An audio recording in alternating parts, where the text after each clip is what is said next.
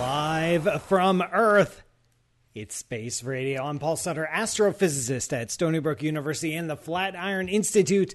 And for the next half hour, your agent to the stars, we've got an exciting show for you today where we are talking about the UFO report. I got to do it. I got to talk about it because it's the thing and everyone else is talking about it, so I got to talk about it. So we're going to talk about it and we're going to have a great time, I promise. This show lives on listener questions.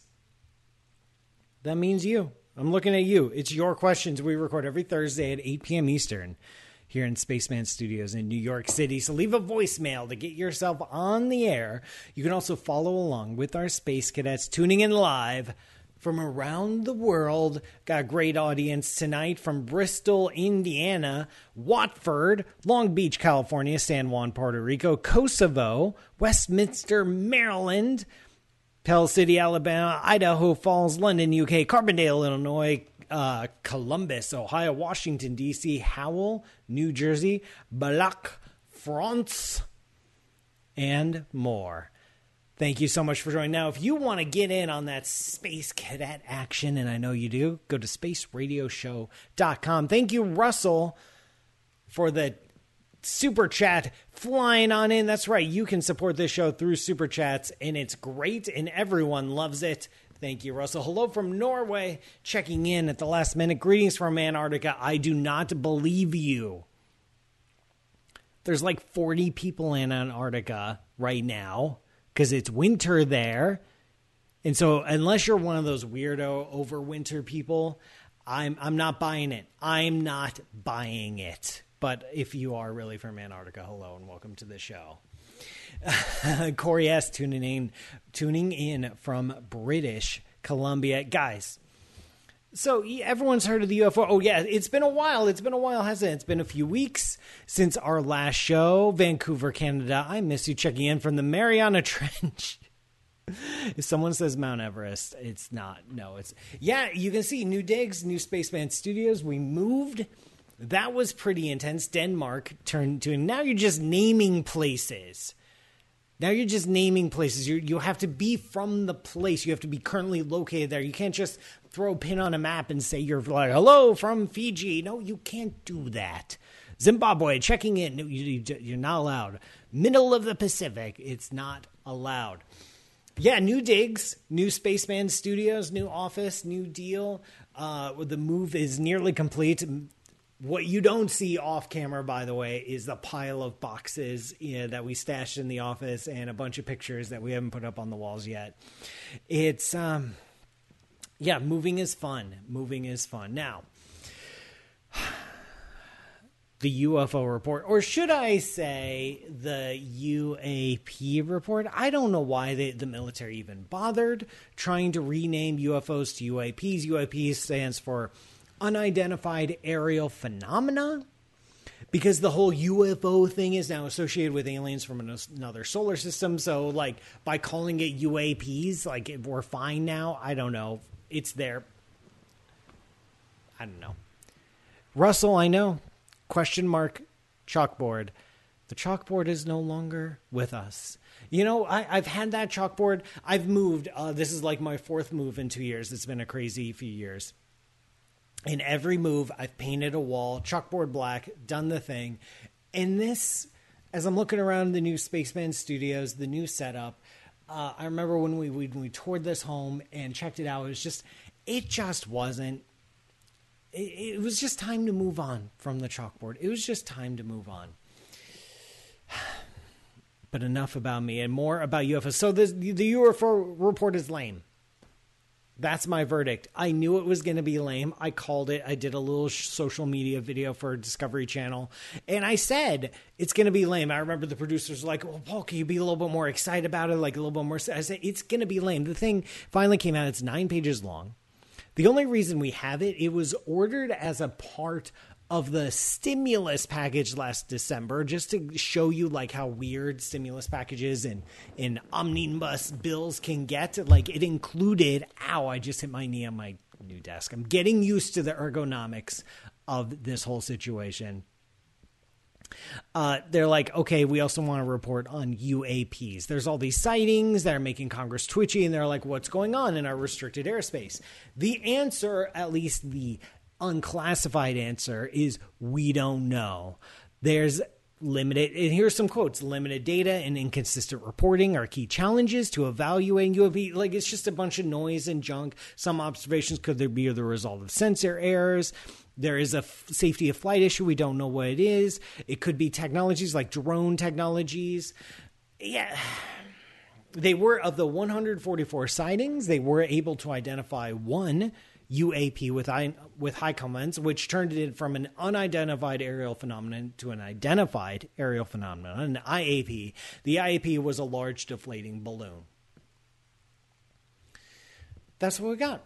That's all we got. This is it. This is it. That's it. Now there's more that is classified, and then there's even more that they're not even putting in the report. Because guess what? Militaries around the world love to keep secrets, even when they say they aren't keeping secrets. There's just nothing. It's boring. Like, it's a UFO report. There's a bunch of stuff in the sky that we don't understand. Is it aliens? Yes, it could be aliens. I have to say that because I'm a scientist. I have to admit all possibilities. But that's like not even at the bottom of the list. That you can imagine the list of things it could be. And then go reach the bottom and then keep going. And then like way down past the bottom, almost so far at the bottom that wraps around it being at the top again, but still at the bottom is aliens, because aliens aren't visiting us. It's a bunch of weird stuff in the sky. I don't know what it is. It's unidentified. But just because you don't know what something is, it doesn't give you permission to claim to know what it is. That is not how evidence works, and that's not how science works. So all the people saying, well, it's aliens, you don't know. If you don't know, you don't know. That's as much as you're allowed to say. I see in the comments, I'm sure Avi Loeb, arch enemy of the show, by the way, it has been doing. Yeah, the UA could have been alien devices transmitting to Oumuamua. Yeah, I wonder why he lost that. He's no longer the chair of the astronomy department at Harvard. I wonder. Let's do some questions, guys. Folks, put some questions into the chat. I've got some voicemails I want to read. I want to have a good time. I want to relax. I did the thing on the UFO report. It's lame and it's done. Some people will be interested in it, but I'm not. We got a question here from Russell as part of the super chat. Thank you again, Russell, for that. Can we use the infrared electromagnetic heat of the cosmos as a backdrop to spot those transmitting massive cold comets passing in front of us? So there are a few different backgrounds to the universe. The most famous background is the cosmic microwave background. This is radiation emitted when our universe was like 380,000 years old. Totally saturates the universe. It is the number one source of light.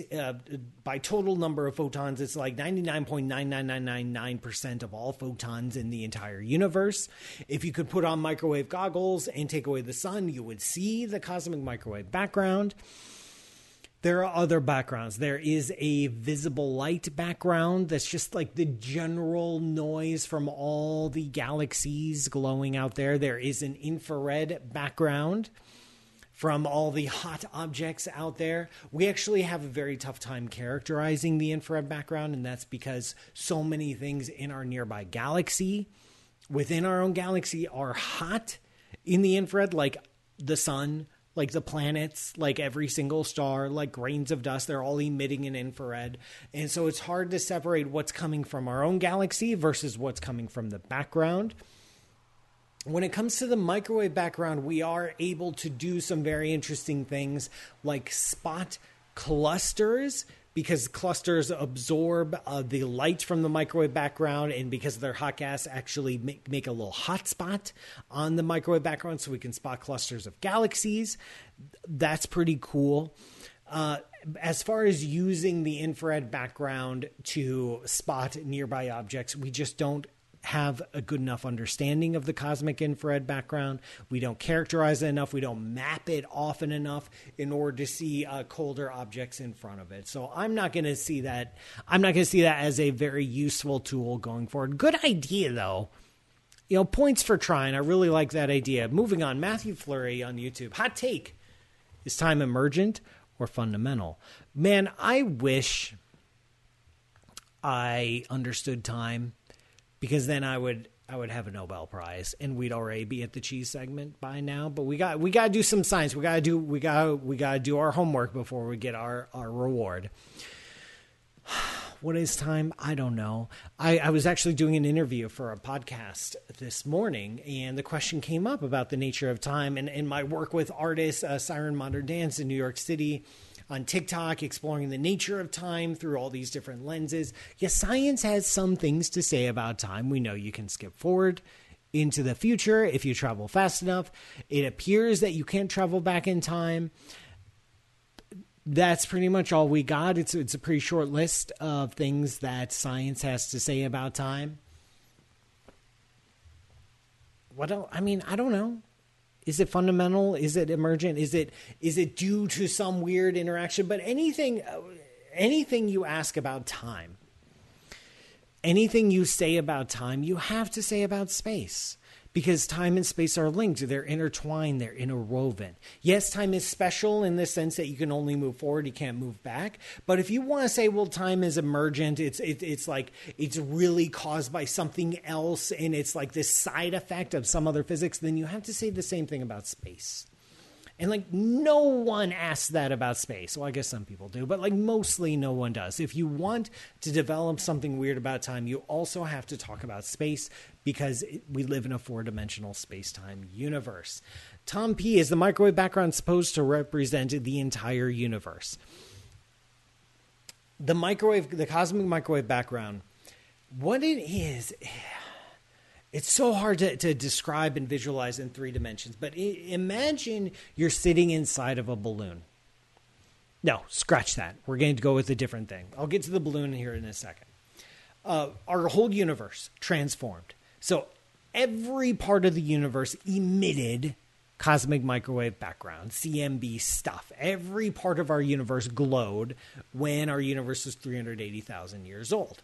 We all did. So the patch of universe that you are sitting in right now, at this very moment, billions of years ago, emitted some cosmic microwave background. What we see as our cosmic microwave background is if we were on the inside of a balloon and we're seeing the light as a shell, as a sphere surrounding us. We're seeing that skin of the balloon from the inside out. That is the light that was emitted from that patch of the universe over there that is just now reaching us today. So there was a patch. We emitted our part of the cosmic microwave background. Now that light is somewhere far, far away.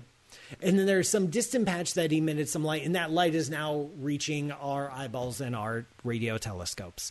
And so we see it as a shell surrounding us, because that is the part of the universe that emitted the microwave background that is just now reaching it by the time we turn on our detectors. So it's not supposed to represent the entire universe. It represents that part of the universe that emitted that we are now catching. If we were to wait another million years, we would see another part of the universe illuminated with cosmic microwave background. How far away is the cosmic microwave background? The cosmic microwave background is very, very near to the edge of the observable universe. Remember, it was emitted just when our universe was 380,000 years old.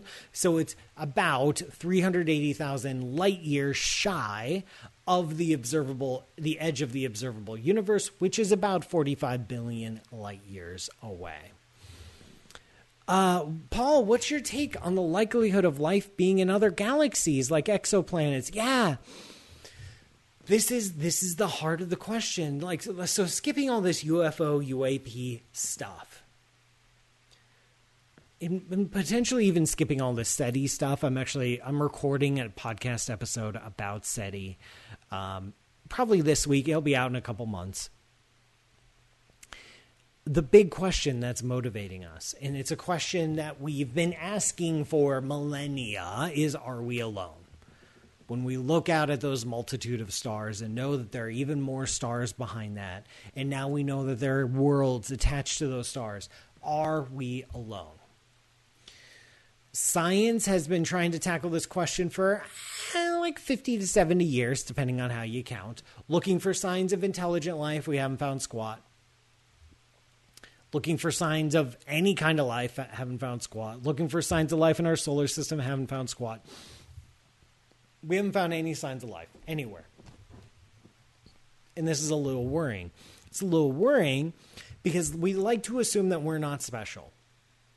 We like to assume that what we experience here on the earth isn't really out of the ordinary. Like, there's a whole bunch of earths, there's a whole bunch of suns, there's a whole bunch of water. So if life happened here, the underlying assumption is that life pretty much happens anywhere it can. But we estimate there's like 5 million Earth-like planets with sun-like stars in the galaxy, in the Milky Way galaxy alone. So does that mean there are 5 million intelligent species out there? Well, as far as we can tell, we're absolutely alone. Now, it could be that our galaxy is filled with millions of intelligent species, but because of the enormous time and space different distances, we're just never going to see them or hear from them. We'll never see a sign of their technology. Maybe. I don't know. I'd like to think that there's life out there. I just like to be an optimist. This is not based on evidence. This is just based on my gut intuition that with the hundreds of billions of stars in the Milky Way, the hundreds of billions, potentially trillions of galaxies in the observable universe, plus the unobservable universe, are we alone? It seems weird for us to be alone, honestly. But then again, nature has been weird before. So maybe we're it. I don't know. It makes me uncomfortable to think that we're alone. It makes me uncomfortable. Maybe it's just because I'm a geek and I like to read a bunch of science fiction stories. Zero Skull is asking, what's your favorite cosmic object and why? Of course I'm going to say, of course my favorite object is the object, the largest pattern found in nature, the large-scale structure of the universe, the cosmic web. This is the thing made of galaxies. In the same way your body is made of cells, if your cells were 1 million times smaller, it is the largest pattern found in nature. It is a structure that has been evolving for billions of years. It is a structure that is currently being ripped apart by dark energy. It will not last long. It will only last a few billion more years before it completely evaporates. It's my thing, and I studied it. It was a part of one of my main research lines. I'm still connected to a bunch of Void researchers, participate in some collaborations, and I have a really good time thinking about the cosmic web, large-scale structure. The big empty patches, the cosmic voids, were my specialty. I was an expert on nothing. I am an expert on nothing. That's pretty fun. Arnetta, I'm just doing a whole bunch of questions today. Like, let's just do it, because it's been so long. What are boson stars? Boson stars. Boson stars. You gotta love these random jargon terms that just get tossed around. Okay. Just about everything you touch. And by just about, I mean all the things that you touch are made of a kind of particle called fermions. So, electrons, protons, neutrons, muons. All the ons. They're fermions. Okay, it's just a kind of particle. Don't worry about it. There's another kind of particle called a boson. There are two kinds of particles, fermions and bosons. Fermions are the building blocks. They're the things that make up the stuff. You hold a book in your hand, guess what? It's made of a whole bunch of fermions. The bosons are the force carriers. So like the photon is the force carrier of its light. It's the electromagnetic force carrier. It's a boson. You got the gluons for the strong force. Bosons. You got the W and Z bosons. Guess what? It's in the name. They're bosons. Our universe, according to the Standard Model, is divided into these two things. We got the fermions and the bosons. You got the building blocks and the force carriers. But then we run into dark matter. And dark matter is super weird. And we don't understand dark matter. And we wish we did. And dark matter doesn't necessarily have to play by the Standard Model rules because it's by definition outside of the Standard Model of particle physics. It's new physics. And so it could be, one idea that's out there is that dark matter is a different kind of boson. that dark matter could be a kind of particle that is still a boson, but can still build stuff. An example of this would be an axion. An axion is a hypothetical particle that is a boson, but can still build stuff. So it smells like a force carrier, but it acts like a building block. And so the hypothesis goes that if their dark matter is built out of these bosons or axions or other exotic particles, maybe you can get dense enough agglomerations that there be like dense balls of them, which when they're dense balls of something in the universe, astronomers call them stars. They're not glowing, they're not heating, they're not lighting up. They're just big balls of bosons. That's what they are.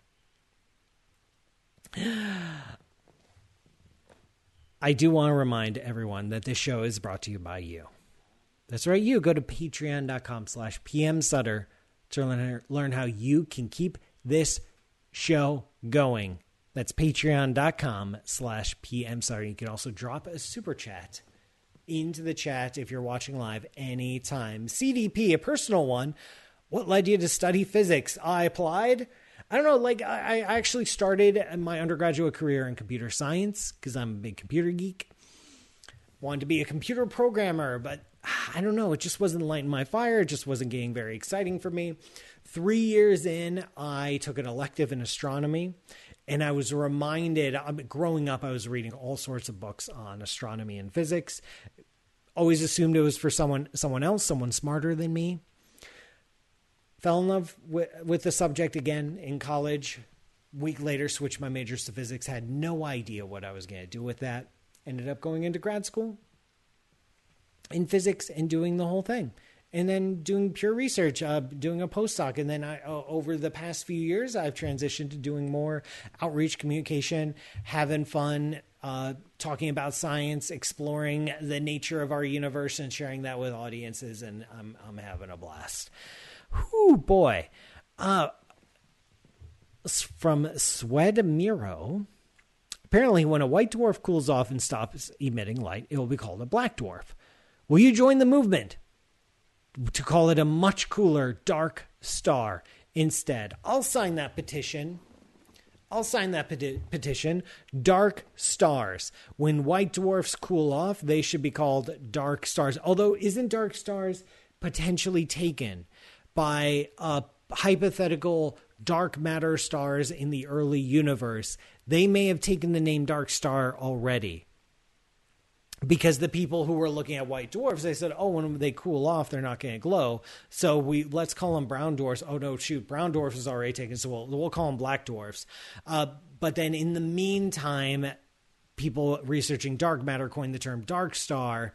And so now I think it's taken. So it's going to be a multi-layered petition. So we're going to have to eliminate the term dark star. We're going to have to call them dark matter stars. So we can free up the term dark star to apply it to a cooled off white dwarf. And then black dwarf is up for grabs. It's up for grabs. Maybe now, instead of boson star, we can call them black dwarfs. So here's my proposal, my 4-point proposal as I run for president. 3 points, I lost count. Number 1, dark star is going to be renamed dark matter star. Number 2, black dwarf is going to be renamed dark star. Number 3, boson star is going to be renamed black dwarf. Boson star, we're just throwing in the trash. We don't need it, and it sounds lame, so it's gone. All those in favor, say aye. Richard Petch, any thoughts on the Hubble situation? The Hubble has been on life support for like 20 years. The Hubble was supposed to be replaced over a decade ago, and it wasn't because the James Webb is delayed. And it looks like the James Webb is going to be delayed again because the rockets are getting a little vibrational, which is a bad thing for sensitive electronics and telescopes. So we don't know what's going on. And we've got lots of eyes going on. I think the eyes have it. I think the motion passes. We're going to do a little name shuffle. And Black Dwarf. No, Black Dwarf we decided is going to be Boson Star. Boson Star is out. It's out. So I don't know. Like, I wish the Hubble well. We've gotten more out of that machine. We've gotten more out of that machine than we could have ever asked for. There is more data. Something this is people don't really realize this. There is more data collected by these major observatories and particle experiments than can ever be examined in a generation of scientists.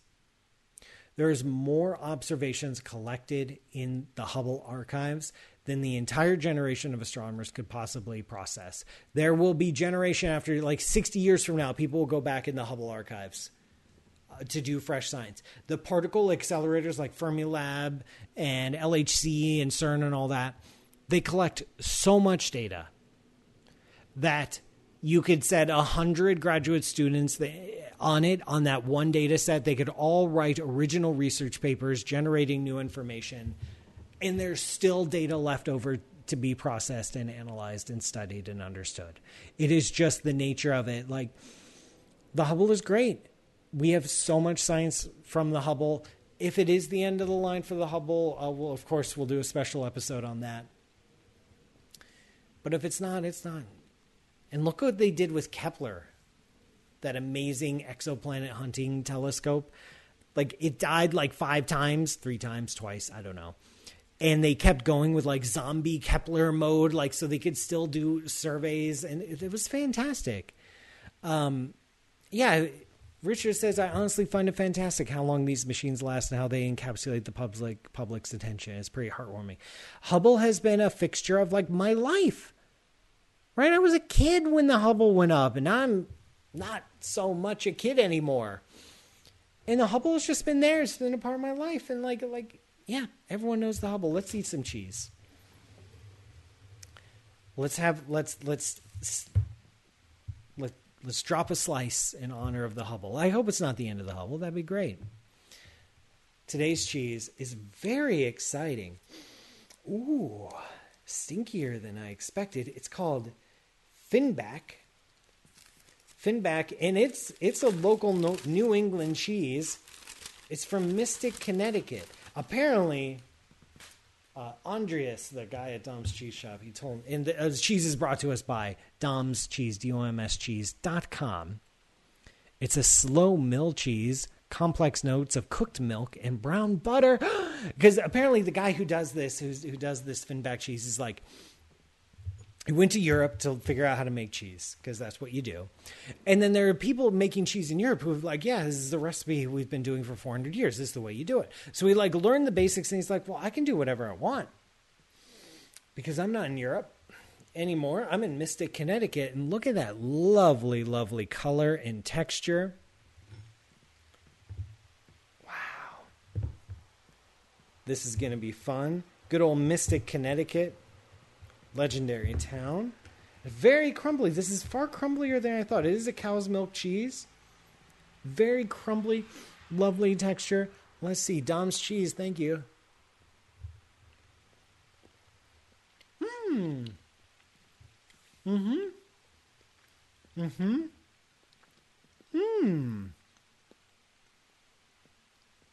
It's a much looser texture than I was expecting. I was expecting it to be creamy, but it's falling apart as I eat it.